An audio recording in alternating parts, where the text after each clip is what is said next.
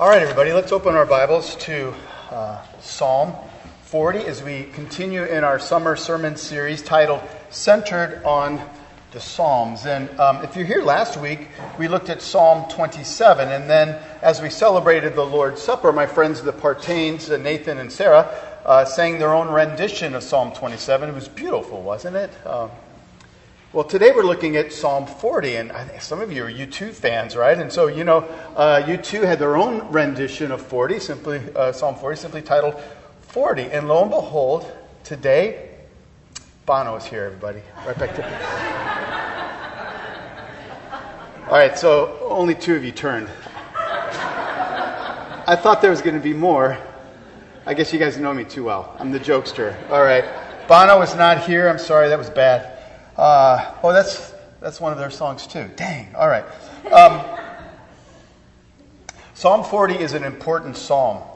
It reminds us of the love of God seen in His salvation of us. Psalm 40 is a song. As you remember, the Psalms are what? They're the hymnal of God's people. And this song encourages us to sing a new song for every new grace that we experience from the Lord. Let me ask you, does the salvation of the Lord put a song on your lips? Psalm 40. To the choir master, a psalm of David. I waited patiently for the Lord. He inclined to me and heard my cry.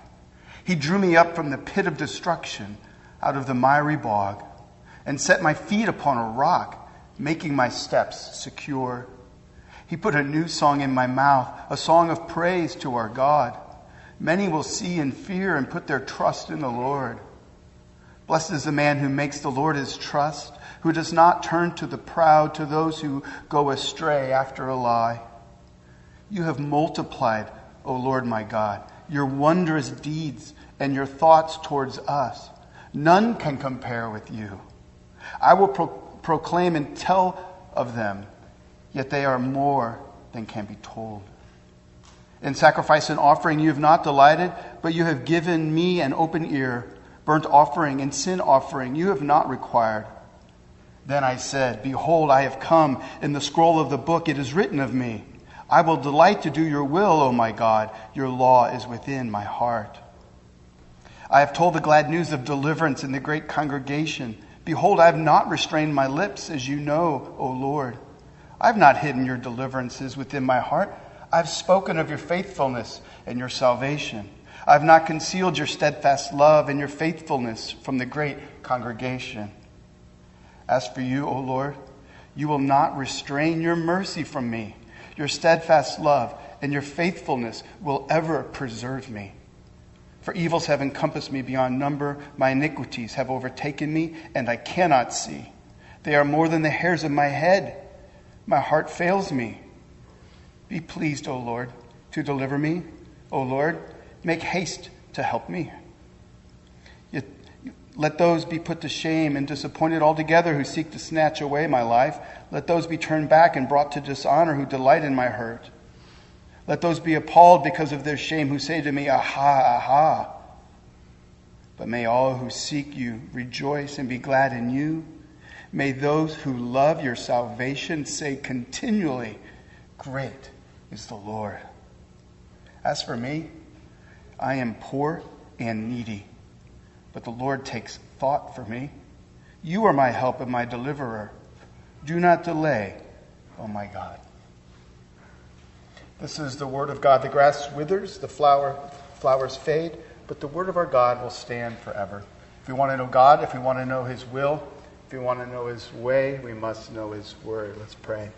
Father, we thank you that you have given us this word. We thank you that it is a song to be pressed into our hearts, a song for us to be made new in our lives, a song for us to sing afresh this morning. We're dependent upon your Spirit to give life to your words and give life to this preaching. May you come, Holy Spirit, and continue to build this body that you so dearly love, we pray. Amen. A few years back, I implemented a new family rule in our household, and the rule is this: You're not allowed to say you love something that cannot love you back.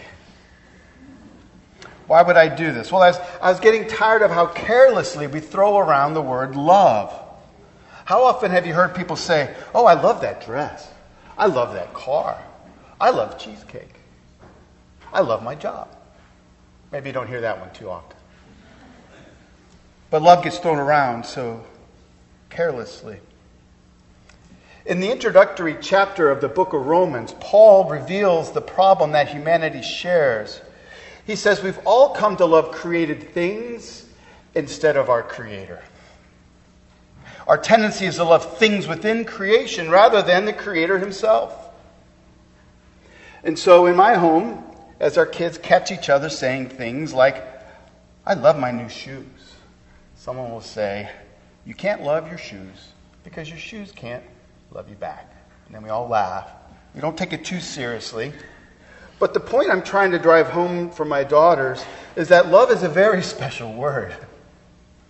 It's a relational word. It speaks of how one's heart is enlarged by the character and the actions of another. In Psalm 40 before us this morning, David helps us to sing about God's loving character and actions towards us. Namely, the Lord's salvation. That quality of God that reaches down to earth and picks us up and lifts us up towards heaven. Look at verse 16.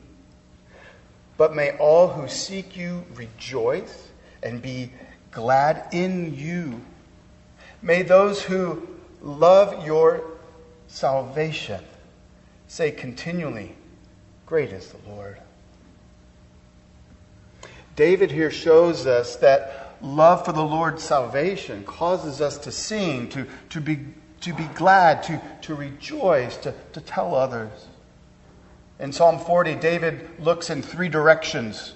We're going to look at these. First, he looks backwards, and then he looks inwards, and then he looks forwards. And wherever David looks, he sees the saving love of God towards him. May we see it too. First, looking backwards. In my 51 years of walking on this earth, I have written 2 songs. The first song was when I was a little boy, about 7 or 8, and I told my dad, "Dad, I want to write songs like Elvis." And so I took out pen and paper and I wrote my first song titled John Mark Todd. Yes, it was a song about my brother John and our neighbor across the street, Todd Smith, and how we loved playing sports in the street. It wasn't a chart topper. My dad said he liked it, but looking back, he was just doing what loving fathers do. Second song I wrote, and the last song I've written, was for my wife Leslie. Before we were married, I wrote a song about how her love for me had won me over.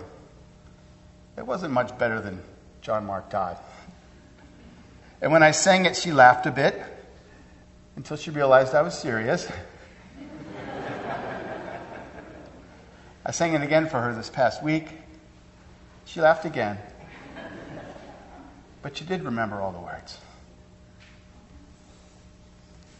My point is, when we experience the love of another in a new way, it causes us, or at least it should cause us, to sing a new song. You know, maybe not put pen to paper, but in our hearts there is a rejoicing that somehow makes its way back up to heaven. In this first section of Psalm 40, David looks backwards at how the Lord had delivered him and how it put a new song in his mouth. In verse 1, David says, "I waited patiently for the Lord. He inclined to me and heard my cry." Now, in the original Hebrew, it's far more emphatic. It reads something more like this: "Waitingly, I waited for the Lord." This is active, eager waiting. This isn't playing Candy Crush to kill time while your friend arrives. This is sitting by the window, watching and waiting for your dearly loved friend, eagerly anticipating her arrival. My friends, those who belong to the Lord must regularly exercise their faith in the form of actively waiting and trusting that God will provide deliverance. David describes his past situation as being imprisoned in a pit of destruction and as being stuck in a miry bog, like in a four-wheel drive, stuck in the mud up to the axles. Now, it could have been one of the many troubled times in the past when someone sought to kill him, but really this is something different. This is a spiritual peril that he describes. It's about his own sin. How do we know? Well, Psalm 40 belongs with Psalm 39 and Psalm 38. In Psalm 38, David cries, listen, he says, "For my iniquities have gone over my head. Like a heavy burden, they are too heavy for me. My wounds stink and fester because of my foolishness. I'm utterly bowed down and prostrate. All the day I go about mourning." And then in Psalm 39, David writes, "And now, O Lord, for what do I wait? My hope is in you. Deliver me from all my transgressions." David is lamenting what all self-aware Christians lament of, their own ongoing sin. Though we delight in God's mercy and grace towards us, we continue to miss the mark. Remember Paul in Romans chapter 7? If you're not familiar with it, I encourage you to read it. It's a great chapter. It's an amazing look at the continued struggle of the Christian life. Paul says, "The good things I want to do, I do not do them. But the bad things I do not want to do, I do those things." Does that sound familiar? So in Psalm 39, David is saying, "I can't believe I did it again. Here I am stuck in a pit and in the mire of my own transgressions. Come, Lord, lift me up again." Christian, you know the joys of God's ongoing mercy towards you, don't you? Like Paul and like David, you are astounded that you've done it again. But even more so, you are astounded that God would continue to treat you so lavishly. As we look backwards with David, we're reminded that God doesn't save anyone because they're already good. His ongoing salvation is not based upon how sharply dressed your Christian life appears to be. God's love for his people is beautiful because it hinges not on our faithfulness, but rather upon his steadfast love. God's love for his people isn't rooted in our character, but rather rooted in his character. And he has chosen to love with a perfect love those whose love is imperfect. David is saying, "I did it again. Come and restore me. Bring your mercy and grace afresh to me." And that's what he experienced, right? David says, "The Lord inclined to me and heard my cry." The Hebrew suggests God bending down to hear. And the Lord lifted David up. Notice, he did not lift him up out of the mire only to drop him right next to it so he'd fall right back into it. Our God is far better than that. What does it say? "He set my feet upon the rock, making my steps secure." The result? Absolute joy and delight. David cannot help but sing a new song of praise to God. Each new expression of God's salvation demands its own new song. And did you notice the grammar in verse 3? It's not that David came up with the new song. He didn't sit down and write John Mark Todd. No, this was given to him by the Lord. He put a new song in my mouth. God put a song in David's mouth, a song of praise to our God. Try to wrap your head around this. God wants you to experience the joy of his salvation. God wants you and me to sing new songs. He wants us to be happy in him. And he wants others to be happy in him. Our God is a happy God. And he makes us happy in Christ. The second part of verse 3, David believes that his testimony will help others to see and trust in the Lord as well. Here's what he says: "Many will see and fear and put their trust in the Lord." Now, we moderns don't like that word fear, but there's a type of fear that is good. There is a certain fear of heights, per se, that keeps you safe, does it not? God is majestic and awesome. And so the proper position of the creature before him is one of awe, reverence, a healthy fear. And so David's belief is that his experience of God's grace, as he shares it with others, will cause others to cry out and be lifted up as well. In verse 4, David says that there's great blessing for those who trust in the Lord. In verse 5, David says that God has given his people so many blessings that it would be impossible to count them all up and even begin to sing about them. In verse 5, he says there's these wondrous deeds. These are all the things that God has done in the past for all of his people. And then he says, speaks of God's thoughts towards us. These are God's plans for his people for the future. Isn't it true, Christian, your tendency is to forget God's deliverances in the past and worry about your future? Remember when Jesus miraculously fed 5,000, and then a little while later he fed 4,000, and then right after that the disciples got into a boat, and what did they do? They worried because they didn't have enough food. Jesus had just fed 5,000 and 4,000.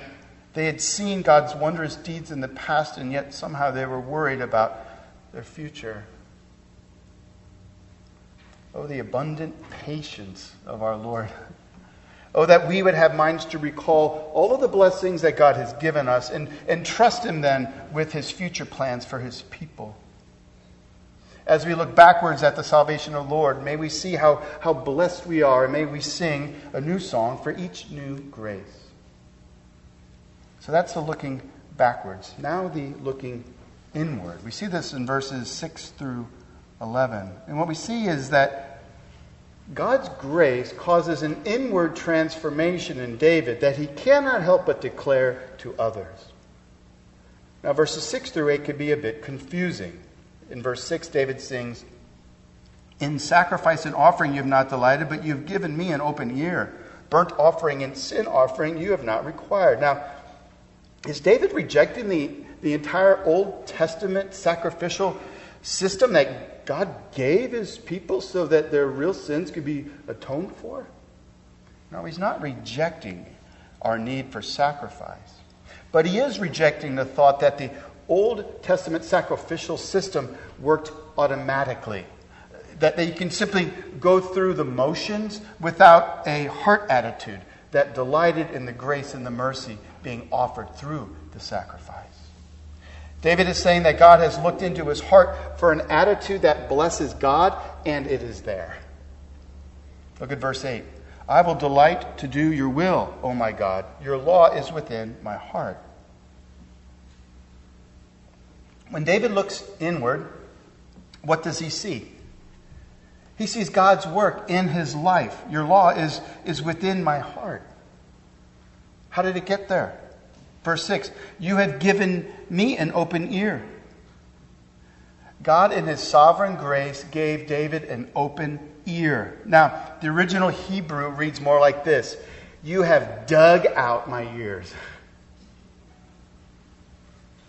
David is saying, "You have made me by your grace to be one who is ready to listen and obey your will, O my God." See, the entire Old Testament sacrificial system wasn't about making people religious. It was there to point people to the mercy of God and to cause one to love the Lord's salvation with one's entire being. But we're not done with verses 6 through 8 yet. Why?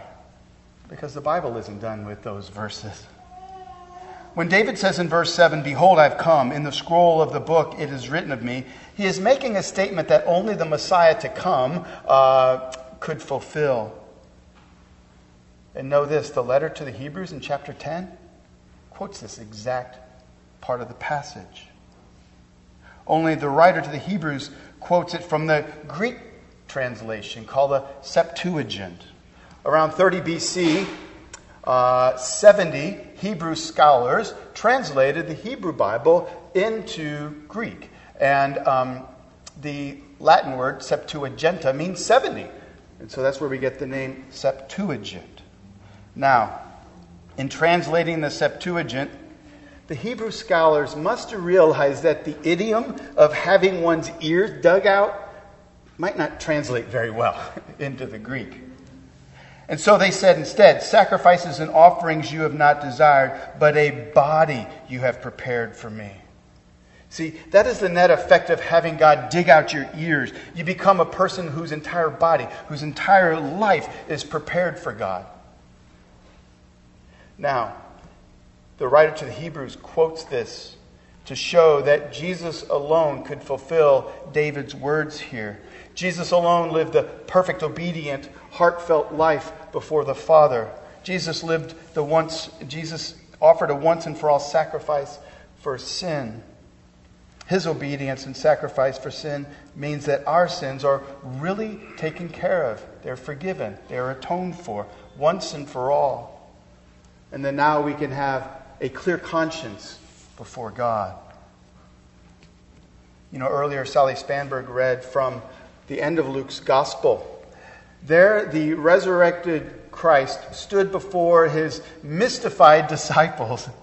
He shows them his crucified hands and feet. And he said, it had to happen this way. I had to die.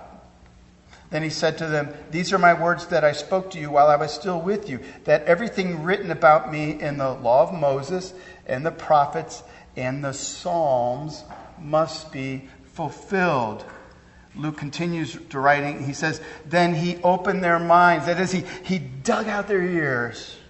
And he said to them, thus it is written that the Christ should suffer, and on the third day rise from the dead, and that repentance and forgiveness of sins should be proclaimed in his name to all the nations. You are my witnesses. My friends, the proper and good response to God digging out our ears so that you now see the salvation of the Lord is to be his witnesses. That is what Jesus says. That's what David does. Because David loves the Lord's salvation, he proclaims the gospel.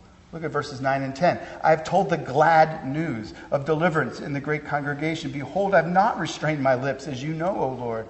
I have not hidden your deliverance within my heart. I have spoken of your faithfulness and your salvation. I have not concealed your steadfast love and your faithfulness from the great congregation. You know, our English word gospel literally means, from the Greek, good news. David here says, I have told the glad news or good news of deliverance in the congregation. The salvation of the Lord is good news, not just for ourselves, but for others. Only God can take you from a miry bog, which is your sinful life, and set your feet upon a rock. David looks inward at this new life and new heart that God has given him, and he cannot restrain his lips from proclaiming the salvation of the Lord. Verse 9, he says, I have not restrained my lips. Now, look at verse 11. As for you, O Lord, you will not restrain your mercy from me. Your steadfast love and your faithfulness will ever preserve me. What an amazing statement.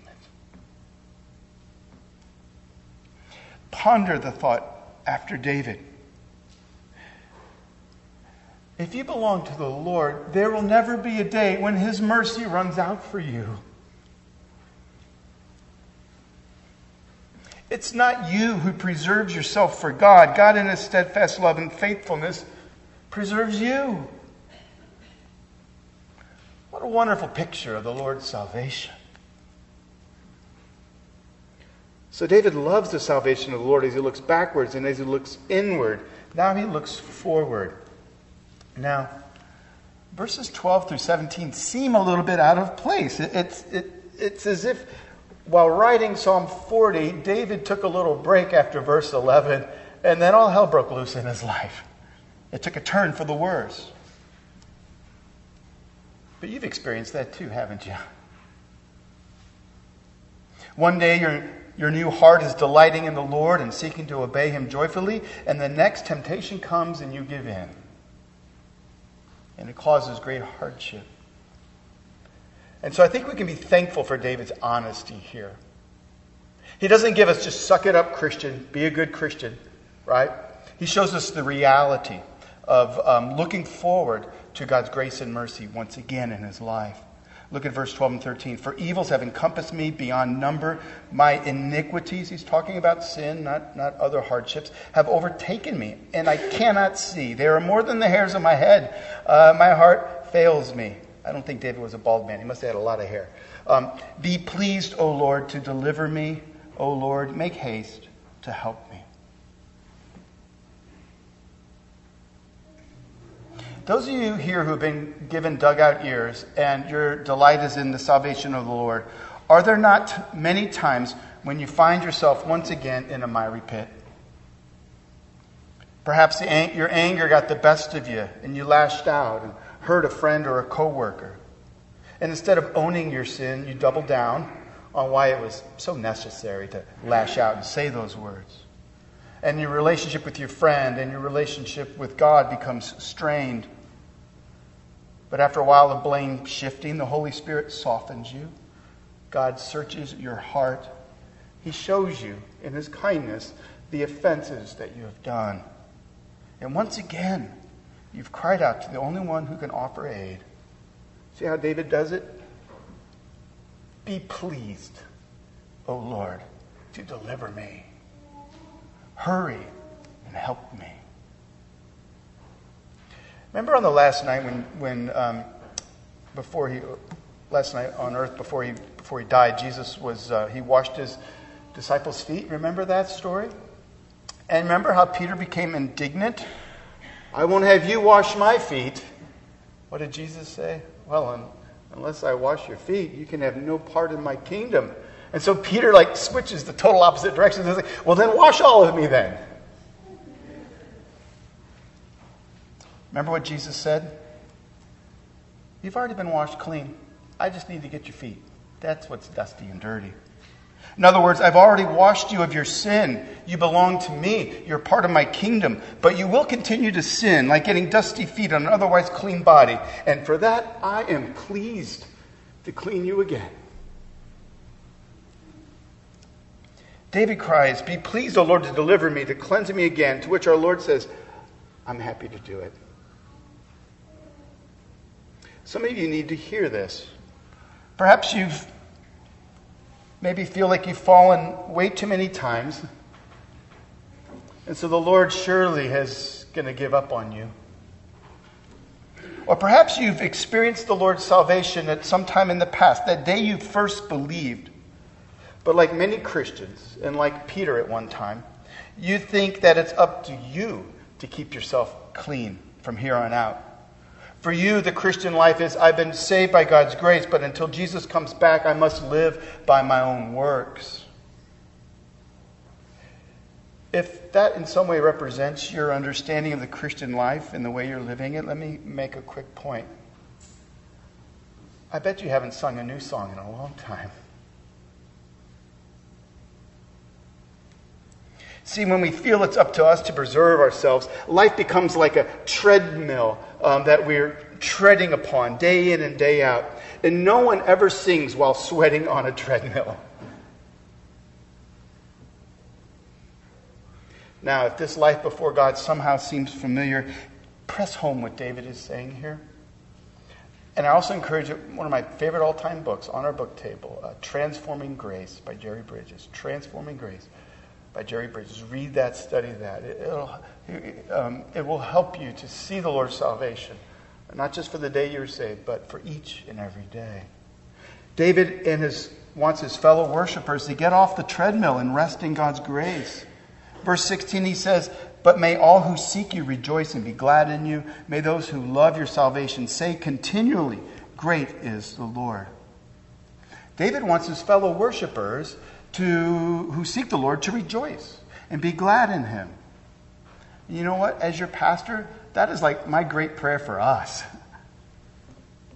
If we could just be those people that David is speaking of, that we would just rejoice and find our ultimate gladness in the Lord and in His salvation of us. That we may be those who love the Lord's salvation and say continually, great is the Lord. Now, David ends this psalm with some amazing words. He looks forward in great humility, believing that God's salvation is not over for him. Look at what he says. This is amazing. Verse 17.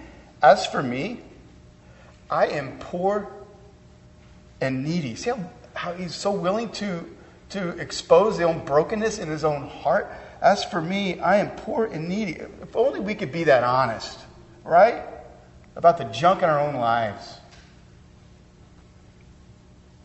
But the Lord takes thought of me.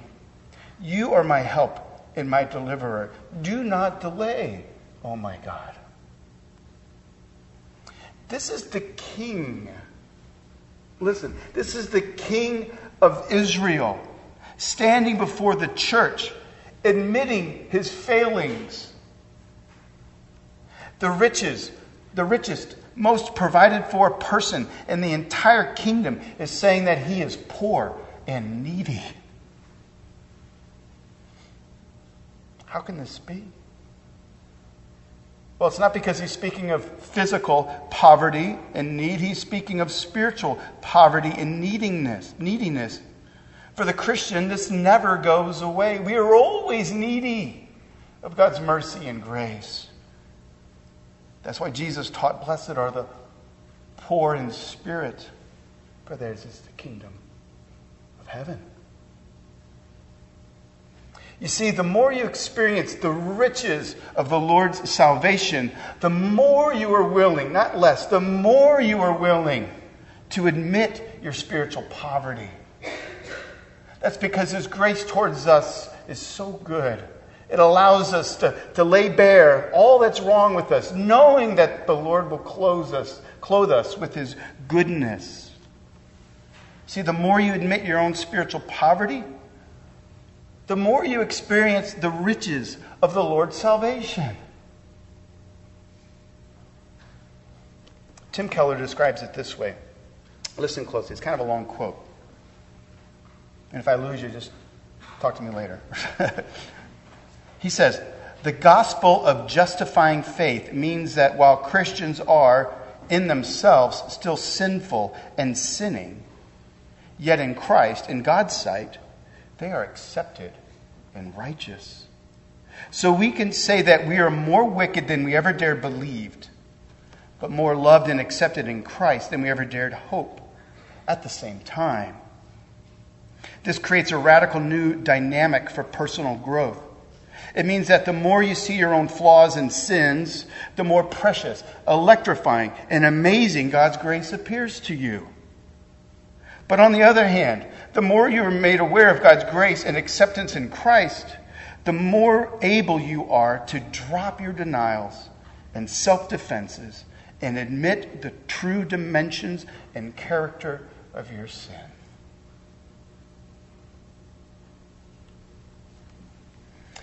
This is what David is doing. He sees his own sin. He acknowledges his need of cleansing. But he also knows that his relationship with God is purely based on grace. So he's able to even do this before God. David sings, "But the Lord takes thought of me." In verse 12, though, David says that his iniquities are more than the hairs of his head. On his head.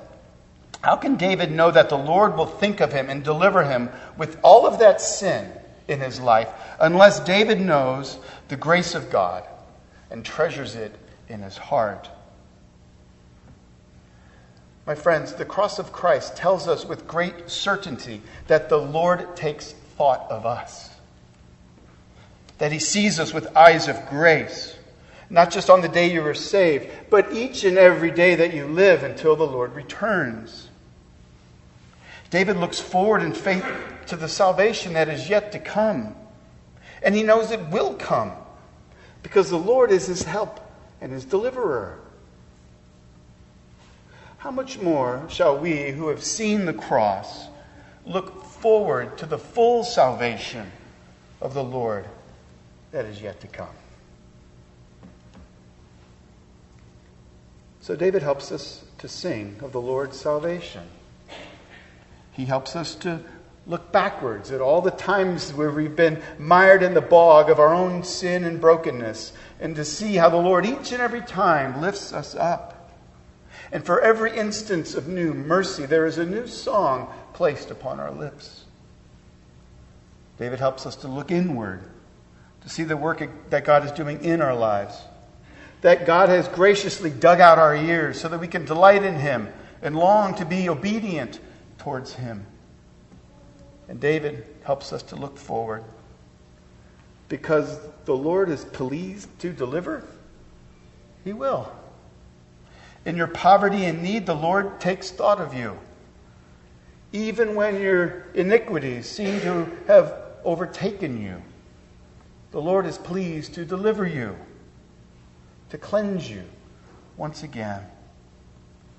Jesus died to cleanse you, and risen, He continues this work on your behalf. So let me ask you, don't you love the Lord's salvation? It is so good. Do you see how it places a new song in your mouth?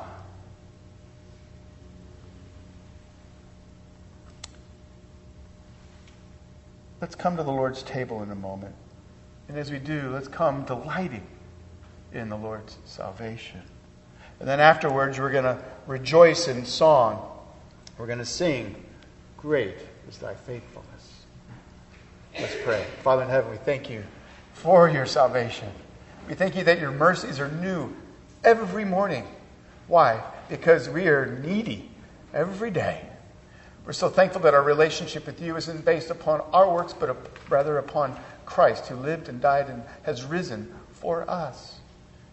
May this grace transform us, how we see you, how we see ourselves, and how we see others. And may we be quick to proclaim this to all we encounter, we pray. Amen.